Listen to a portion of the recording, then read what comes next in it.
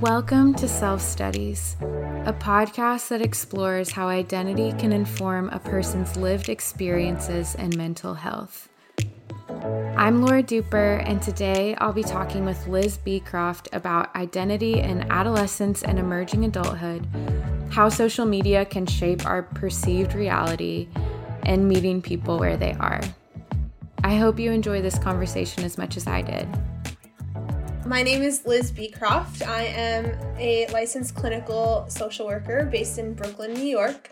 My preferred pronouns are she, her, and I am a member of the Alma community, and I've been in private practice for quite a few months now, I guess not quite a year, but primarily focusing on working with millennials and Gen Z who are in different creative outlets.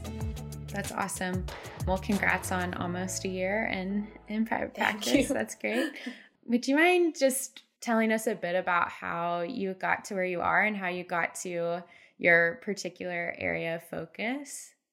Yeah, absolutely. So mental health is something I've been, really passionate about probably my whole life because it's always been a part of my life, but more so because when I was young, I've been in and out of therapy for various reasons, due to anxiety, due to depression and trauma.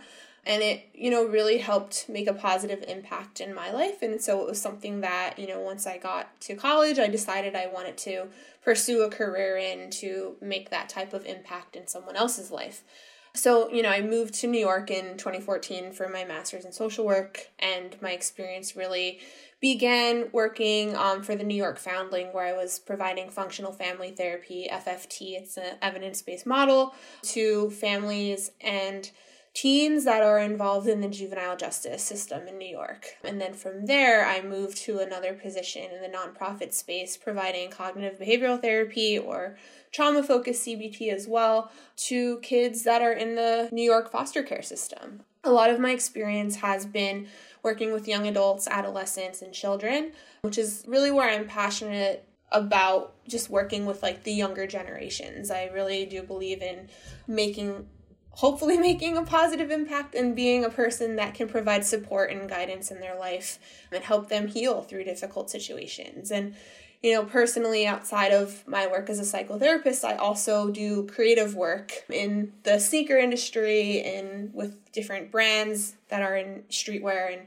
athletics. So I've been able to kind of utilize my expertise in mental health to help brands have more of an impactful message when they're speaking about mental health. So working with them as a consultant or even externally as a collaborator and doing full product collaborations. So that's the emergence of those two areas of my life is kind of what brought me to my private practice, where I really focus on working with millennials and Gen Z, people who primarily are working in creative fields, from music to entertainment to the digital space, social media, or even athletics and fashion and beyond. So because I do have that experience and have a window into that world, and I can understand, how stressful it can be at times. So that's kind of what brought me to where I am now.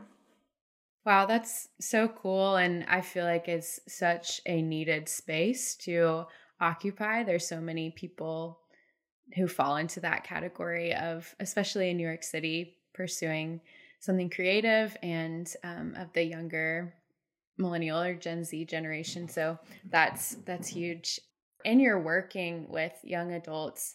Have you found that they're just in thinking about how identity is formed? Because I know that's something that you just mentioned and things that you've talked about. How much do you feel like is determined by the circumstances we're born into and how we just see ourselves in the world? Yeah, I believe a lot of it is a combination of both, just kind of going back into Erik Erikson's theory of social development and psychosocial development. We, kind of as adolescents and as young adults develop what he referred to as an identity crisis. So you're kind of at this point in your life where you're, exposed to your role models, you're exposed to your family, your friends, and all the external people in your life, but also having your own goals, your own values, and your own beliefs, a lot of those which are, intrinsically part of you, but also what you've been exposed to your entire life. And as you start to become older and you start to develop and mature, you start to question and you start to want to experiment more so with your identity and really find who you truly are. So I believe a lot of it has to do with what we were born, the circumstances we were born into, but also just how we see ourselves and our position in the world. You know, social media these days gives us a view into so many different parts of the world and different areas of life that I think definitely play an impact on people's view of themselves. But I think it's very much a combination of both factors, you know, our family, our friends, and our close sense of, you know, self and our own beliefs and goals, but also just trying to experiment and grow out of it and to really kind of develop and grow into who we feel completely confident in being. Totally. You're kind of hitting on this idea of emerging into adulthood, like kind of finding, you're saying, reaching out and finding our identity as we kind of break away from these systems that we grew up in. I know a lot of people tend to see that as rebellion. Do you see it as rebellion? Do you see it as exploration? Where does that kind of come from? And what do you think our kind of cultural idea of what it is kind of lands? I definitely don't find it to be rebellion. I think it's an easy term to label it as, especially when you might be, as a teenager, going against your family values or your family beliefs. But, you know, again, going back to psychosocial theory and Erikson, especially as a teenager, that stage of development is really like the idea of role identity versus confusion and trying to really decipher who you are in a system of your family versus who you are outside of that family system. And so, you know, it kind of becomes more of an experiment. You know, we start trying new things. We have people that we look up to that aren't directly associated with our family members that maybe we want to be like, or maybe that they have qualities that we really like about them. So we start to kind of try new things. We take on this complexity of really adapting to things that we find intriguing or things that we might look up to and look toward versus who we've been, you know, in the environment we've been in our entire life. I don't necessarily, you know, think it is rebellion, because a lot of it comes down to like who we are, whether it be in relationships, in our school system, in our career paths, just political views start to emerge. Our social circles might change. Our sense of style and how we want to present ourselves externally also starts to change and adapt. And I think not necessarily is it rebellion, but it can also become confusion, because we're also trying to learn this sense of independence and grow outside of this family structure or this role that we've always kind of been in, maybe not by choice at times, and trying to grow out of that and really become our own version of ourselves. It has a lot to do with how we resolve past childhood experiences, but also how we kind of start to take on these new experiences and a lot of these other external factors, such as role models, such as peers in school, teachers, friends, people that we're meeting along this journey that we kind of call life, and as we grow older. Totally. That completely makes sense. Do you find in your work with clients in this stage of life that this causes some pain? Like, is this a big pain point to develop these new ideas and new sense of identity and kind of emerge in a way? Yeah, I think, you know, it can be very, very confusing for a lot of adolescents and young adults. I think more so what they're finding with research is that we really don't start completely finding our identity until we're a young adult, whereas in the past, theories had said that, you know, we find our identity by the time we're, you know, teenagers. However, I think that, you know, it's challenging because sometimes the beliefs that we might have or those core values that we might find that we have are very different from what we have been taught our whole lives. And that creates this inner conflict of wanting to maybe have that loyalty to the people that we've always been around and identified those values with. But now, you know, because of other experiences in life, it starts to challenge those core beliefs and those core values, which you might start to see those beliefs change over time, and they might start to evolve into deeper values or completely different values. And a lot of that has to do with our experiences in life, such, just personally, like where I grew up in a very small town in Pennsylvania versus who I am today living in New York City is very different. And, a lot of that had to do with my surroundings and my environment. And I think teenagers today, they have exposure to a lot more than things that I had when I was growing up. So that's also something, to take into consideration is just that struggle of maybe having a role model like Machine Gun Kelly is someone that comes up often when I'm working with younger clients who, might not be the stereotypical role model that most parents would want their kids to look after. But it's, it is what it is. And that challenges, your like the family dynamics and the family beliefs or, whoever your people are as you grow up. And, having those challenging dynamics, you're at this crossroad in your life where you can either go down this side or you can go down this side, and trying to make that decision for yourself and not let, other opinions and beliefs and values kind of sway you is really what becomes confusing and challenging for kids. So yes, I definitely do see it often. Even as a clinician, I think it can be challenging to try and encourage that self-growth, but also make sure that you're keeping your clients safe and that they're not potentially putting themselves at risk of developing any concerning behavioral patterns or, any harmful behaviors that could put them, at risk for anything. Right. I will go ahead and identify myself as a millennial, and I'm a cuspy millennial. And I find that a lot of my peers who moved to New York in their early 20s were, running from something, maybe from their small town, or running towards something, especially towards something creative, maybe by moving to the city. So I'm sure that is a lot of what you encounter as well, just being in this really specific space of working with creatives and working with young people who maybe are in New York now or have moved from a town that was very different. And that kind of leads me to this question I have about that cusp, as you were kind of alluding to earlier, that maybe not growing up with so much access to the internet, or being completely just your whole experience of growing up is involving the internet.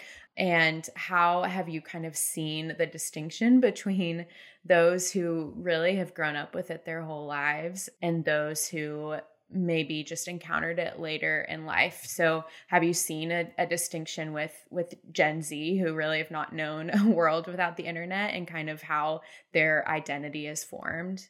100%. I think a lot of it has to do with like how we use social media and the intention behind our use of these apps. But, there definitely has been patterns that I've noticed where, the effects that it can have on self-esteem, and your identity that plays in with that. Because oftentimes with social media, there, is this idea of like hype culture and what is cool, and finding validation through metrics such as likes and comments and story reshares and things like that kind of negatively at times reinforce people to act a certain way or present themselves a certain way on social media. So oftentimes you're online and you're seeing what is getting those reinforcements. And so that can affect one's identity by wanting to compare yourself to someone else who might have a completely different circumstance, but forgetting the fact that social media is very much a highlight reel, and people are only showing you this version of themselves that they want you to think is the entire thing. So a lot of clients that I've been working with that are younger, it's work around trying to help them understand what the other half of that story might look like, and how, even putting themselves in that position that they might not always post the full encompassing picture of what they look like or what their lives might look like. to just gain better perspective on the scenario. But yeah, comparing themselves to others, which has a huge effect on their identity and self-esteem.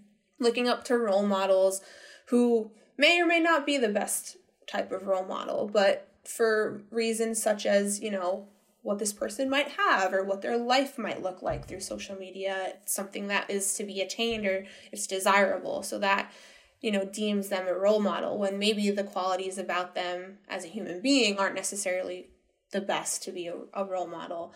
Following crowds and just kind of going where the trends go. That's a huge other thing, and that definitely affects self-esteem, because when you start straying away from your core values and your true identity, that creates the inner conflict of, my behaviors and my true self are not aligned here. And so you're actually going to see a lower self-esteem because you're not actually really acting or putting out into the world who you really are. You're kind of living this almost like separate life per se for social media. And I think it just allows us to kind of really create this own narrative of our lives, and it can become very daunting to try and keep up with if that's not who we truly are. And I was reading something and it kind of went on to say about trying to go back in the past, like social media today, like what's on the internet kind of essentially stays there. So if your identity is shifting over time, or you're, a teenager or pre-teenager right now, and you're showing so much of your life on social media, who you might be in 10, 15 years might be very different than who you are today. And that's normal and that's okay. But what happens with social media sometimes is people dig up your past. And so that's a whole other, concern is like, what might come out in the future if you're trying to, not remember who you were.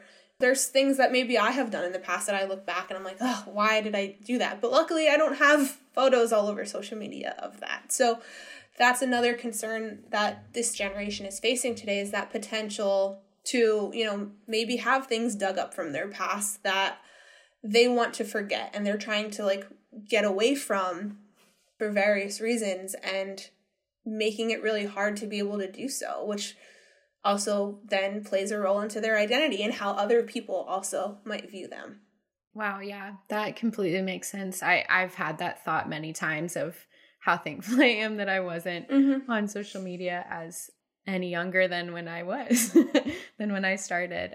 You said so many fascinating things just now, and I wanted to go back to one that I'm curious, just as you're talking about this, trying to get people to understand that you were just seeing a highlight reel, and for themselves to recognize that in what they post and what other people are posting, since it can feel so, we're just inundated with these highlight reels that it can feel like so much like reality.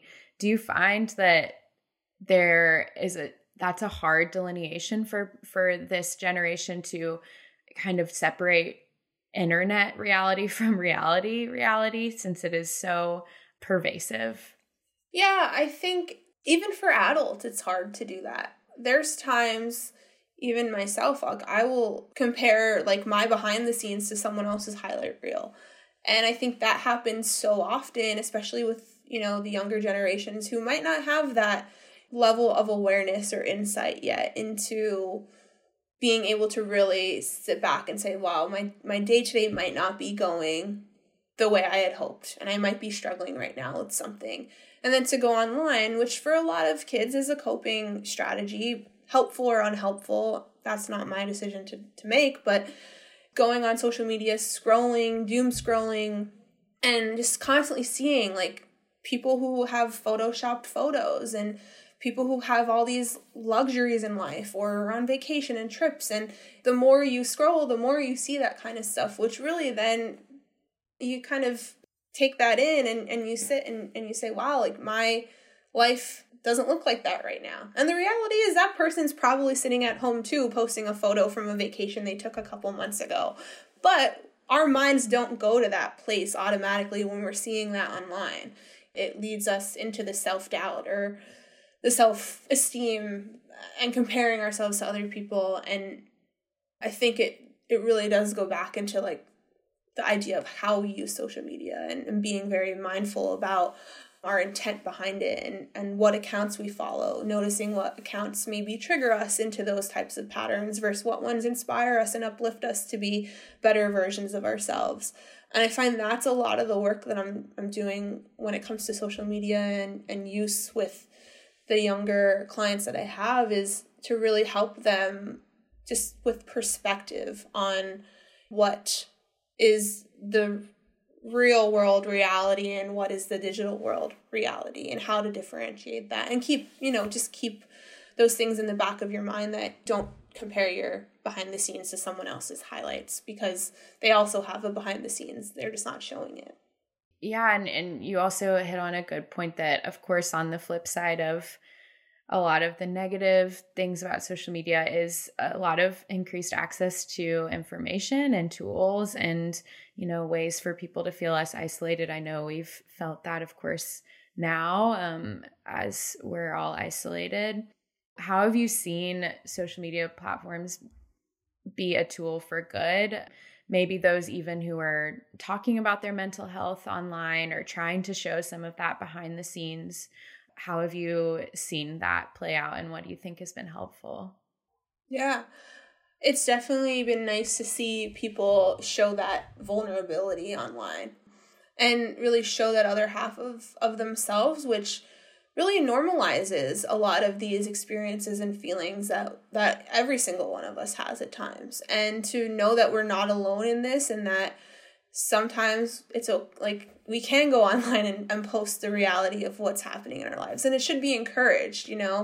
It's really nice to be able to see different types of information being shared and spread around there. I think that type of information and that type of content is super helpful for people, because it's educational. It's teaching people how to grow and learn and to become a better human. And that's the stuff that I encourage people to follow along and to engage on, to really look up to your role models like the Kevin Loves of the world, who are sharing their stories on mental health, even though he's like an NBA player and you would think that he has everything great in his life. He also struggles, and he's also a human. And I think that kind of vulnerability and transparency is really what is beautiful on social media, to see people sharing their stories and just being their authentic selves and not feeling like they need to fit into this certain mold in order to be accepted in this digital space. And also the fact that we've been able to highlight amazing nonprofits and organizations that are doing great things for different communities, and uplifting those voices and sharing the work that they're doing, and ways for people to get involved and actually make an impact, whether it be through donating or volunteering or helping other people find support that they might need. I think that's, the community aspect of it, and finding the community that you feel is the best fit for you is what's really awesome about social media. That makes sense. There's such a duality there, and what it can do and what it, and when it can harm as well. And I think that makes so much sense that is a big majority of your work, is kind of how to even navigate these platforms that especially Gen Z has never lived without, and is only getting more encompassing and bigger. I also was thinking about how, thinking of identity and role models and people that we seemingly have so much access to now, whereas when I grew up, these celebrities were this far off thing I saw in tabloids and magazines, and now it feels like we have so much access to their real lives, which I know some are really, like you mentioned, Kevin Love, like trying to give real access to their whole self.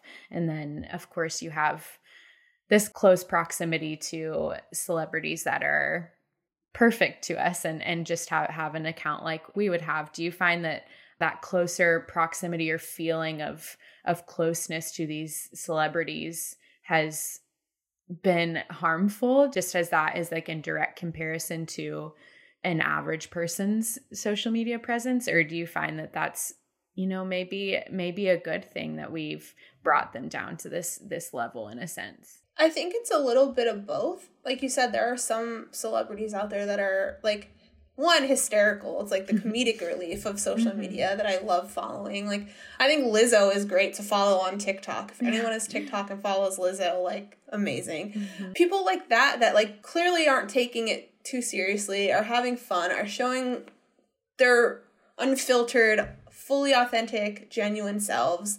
You know, and I think at the end of the day, you can also tell, like, maybe that's the difference between age groups but maybe not. I think, you know, you can tell who's curating a certain image that they want themselves to be. And I think regardless, it's this person's your role model or that person is your role model.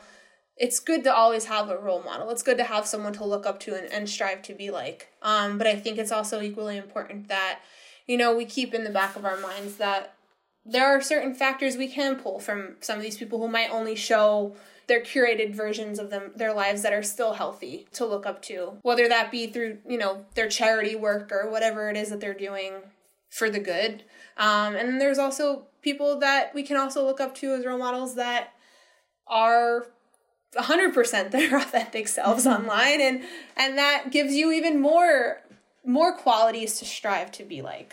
So it can be harmful in the sense of when it gets into the photoshopping and the body image idea behind it of having to look a certain way physically in order to be considered likable, which is, I think, a lot of that both young men and young women face today, is just wanting to have the perfect body or the perfect skin or the perfect hair or, you know, whatever it might be, which sometimes on social media, like, Photoshop does exist and that's not really what people look like. So that aspect of it is very dangerous.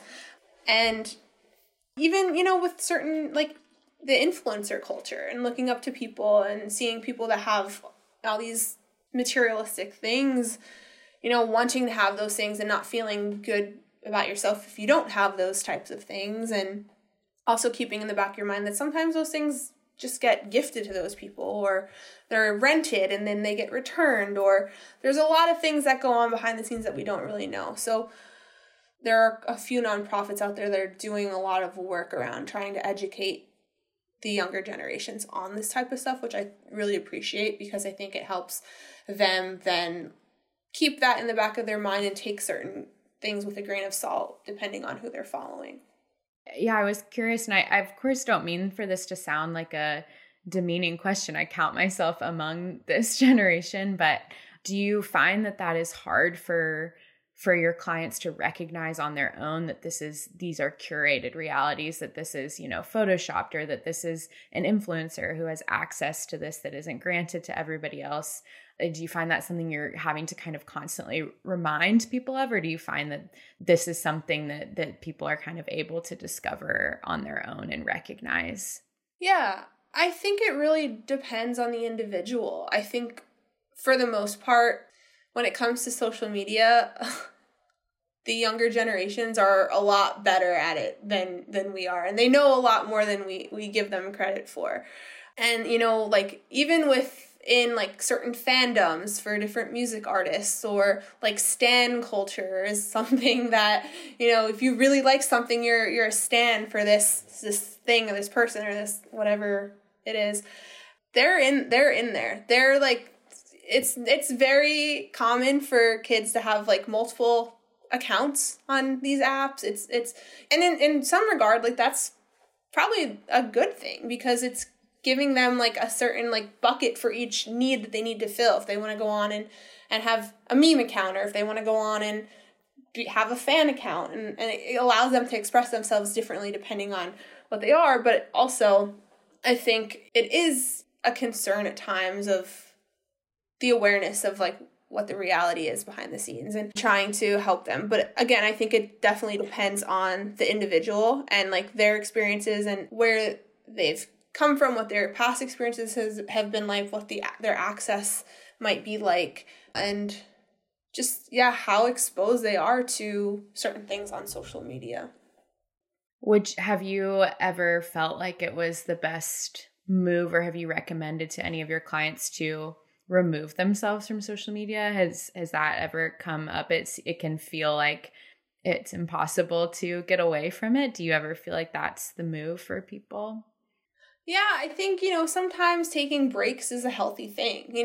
Too much of anything is really not a good thing, no matter what it is. And same goes for social media. So, I find sometimes we talk about screen time and how much time you're spending on certain apps and what you're doing when you're using those apps, and noticing what are good indicators when you need to take a break from social media and how to do that, whether it just be delete the app for a couple of days so you're not having that muscle memory to go automatically click on the app and start scrolling, how to mute and how to block certain things to keep your own profile trigger free. So, you're not allowing people to comment and be trolls on your page, how you're allowing yourself to potentially not have to see some of the things that can be triggering for you.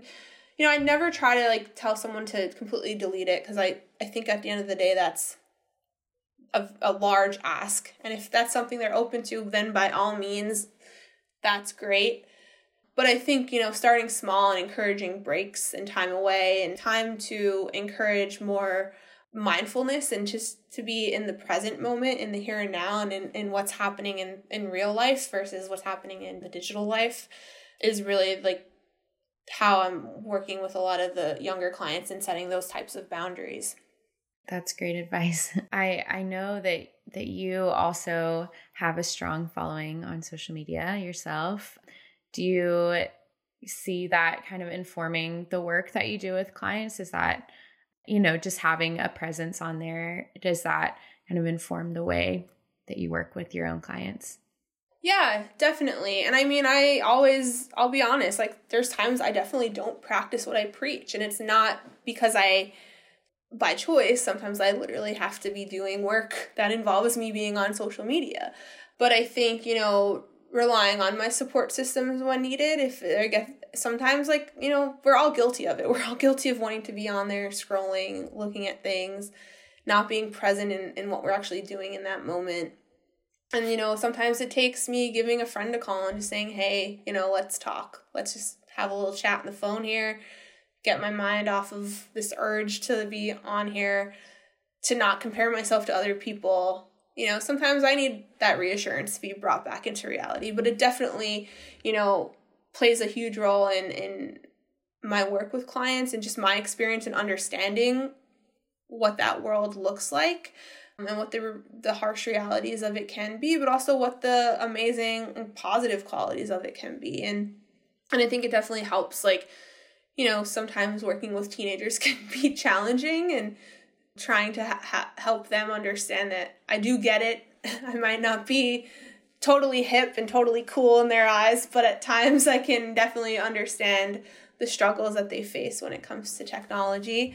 And there have been sessions where clients have struggled in the past, at past jobs where clients have struggled with, body image and just comparing themselves to other people and feeling like they don't look a certain way. And so literally there's a Dove commercial that we have watched where it shows all the photoshopping that happens in these types of apps, and just to kind of help them feel more empowered to love themselves for who they are and what they look like, and not feeling like they have to look a certain way because this person that they see online looks like that, when in reality they might also have some pimples and some stretch marks too, but there's a way to get rid of that, and that's not really being authentic and genuine to themselves. That Dove commercial was incredibly helpful to me as well. I have watched it many times. Yeah.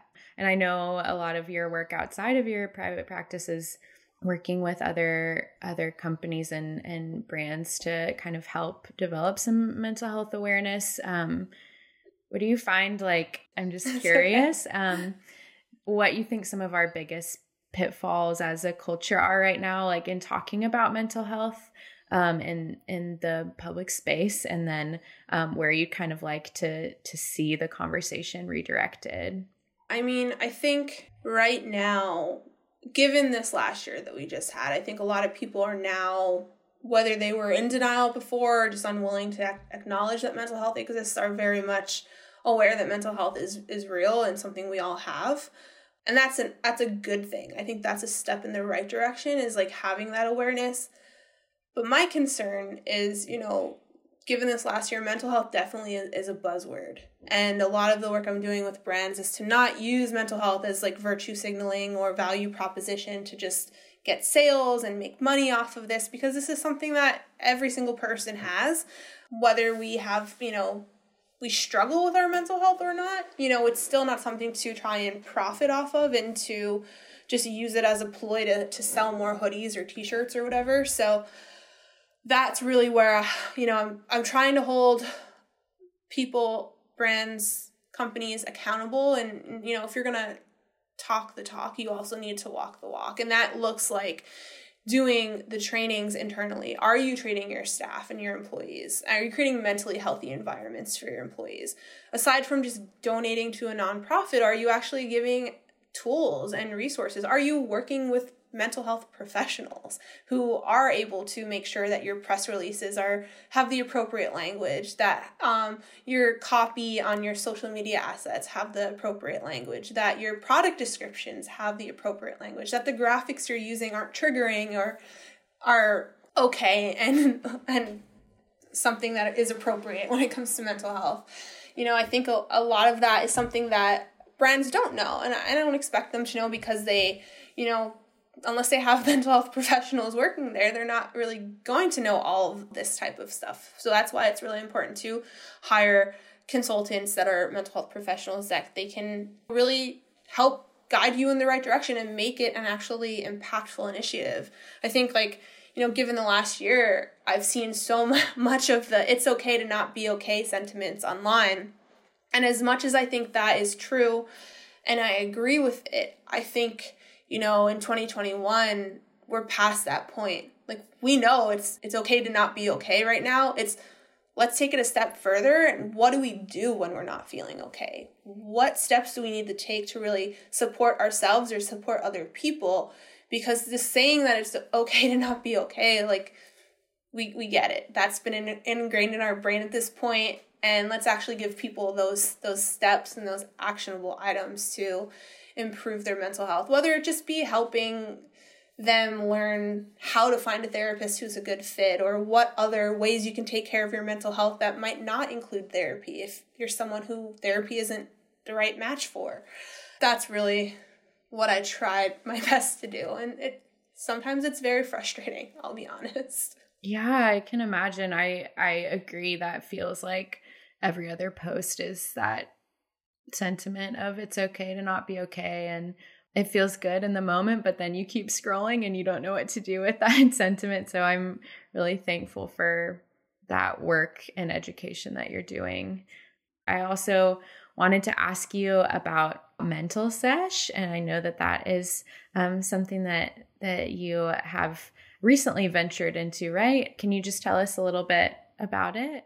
Yeah, so Mental Sesh is actually my private practice. So it's there's two businesses behind the scenes that are operating for legal purposes, but we're a private practice first and foremost, and also a community-based brand. And when I say brand, I don't mean yes, at some point we will have products and collaborations, but it's really about kind of creating a standard for a lot of these other companies who are tapping into mental health through products and things like that, where showing people how we can have meaningful conversations about mental health, how we can actually make an impact through donating.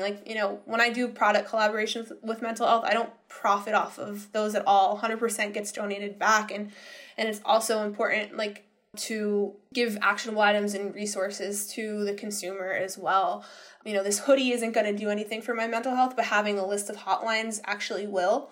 And that's kind of our motto with it. So it's really just creating an online presence right now, hopefully branching out into a real concrete brick and mortar in the future is our goal, where we want to just create a community around mental health that isn't very overly clinical, isn't very stuffy with a quote on a white wall. We want to do a little bit more, make it fun, make mental health not feel like it's a chore, make it feel like it's something we look forward to taking care of. And so right now what we've been doing is we actually have a product collaboration coming out next month where 100% of the profits are going to be donated to Made of Millions.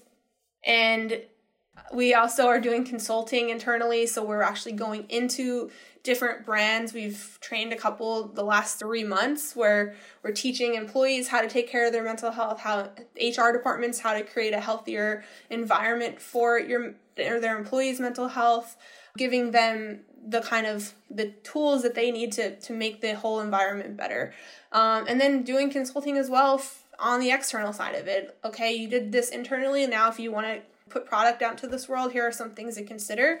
Yeah, and just really trying to show people that we can take care of our mental health in fun, creative ways that we might not immediately think about, but really essentially meeting people where they're at through what they enjoy doing. It's all over the place, I know, but it's fun and I enjoy it. That's awesome. It covers so much and feels like it meets the moment that we're in. Like you were saying, we do know that the mental health crisis is surging, and we know that this year has been excruciatingly hard. Also that's hitting at the same time as the internet and all these apps and social media and so much more accessibility in a lot of ways. And so I feel like that just to leverage some of that and where we actually can give valuable and appropriate resources and education in those spaces. That's really huge. And for the next generation, and it can really change what therapy is. And they are such a creative online generation, and that's so exciting to meet them where they are. Yeah. It's a lot of fun. It's nice to be able to have this different approach and make it a little bit more digestible. Meeting people where they're at is really what we're trying to do. And I know that's a very common theme, but do it in a way that makes it feel less daunting. Yeah, totally. That feels like such a huge barrier of entry. So that's amazing to tackle that. Wow, I feel like I could talk to you for another hour about all of this really fascinating stuff. You occupy such a cool space, both in your kind of public and private persona and your own online presence and your work with brands, and then in your own work with clients. And yeah, it's just really exciting to see. So I'm really thankful for your time today. Thank you so much for giving us an hour. Thank you so much for having me. This was so much fun. This episode was produced by Dave Emmert. Self Studies is a podcast by Alma, a company dedicated to simplifying access to high-quality, in-network mental health care for both consumers and clinicians. To learn more, visit helloalma.com.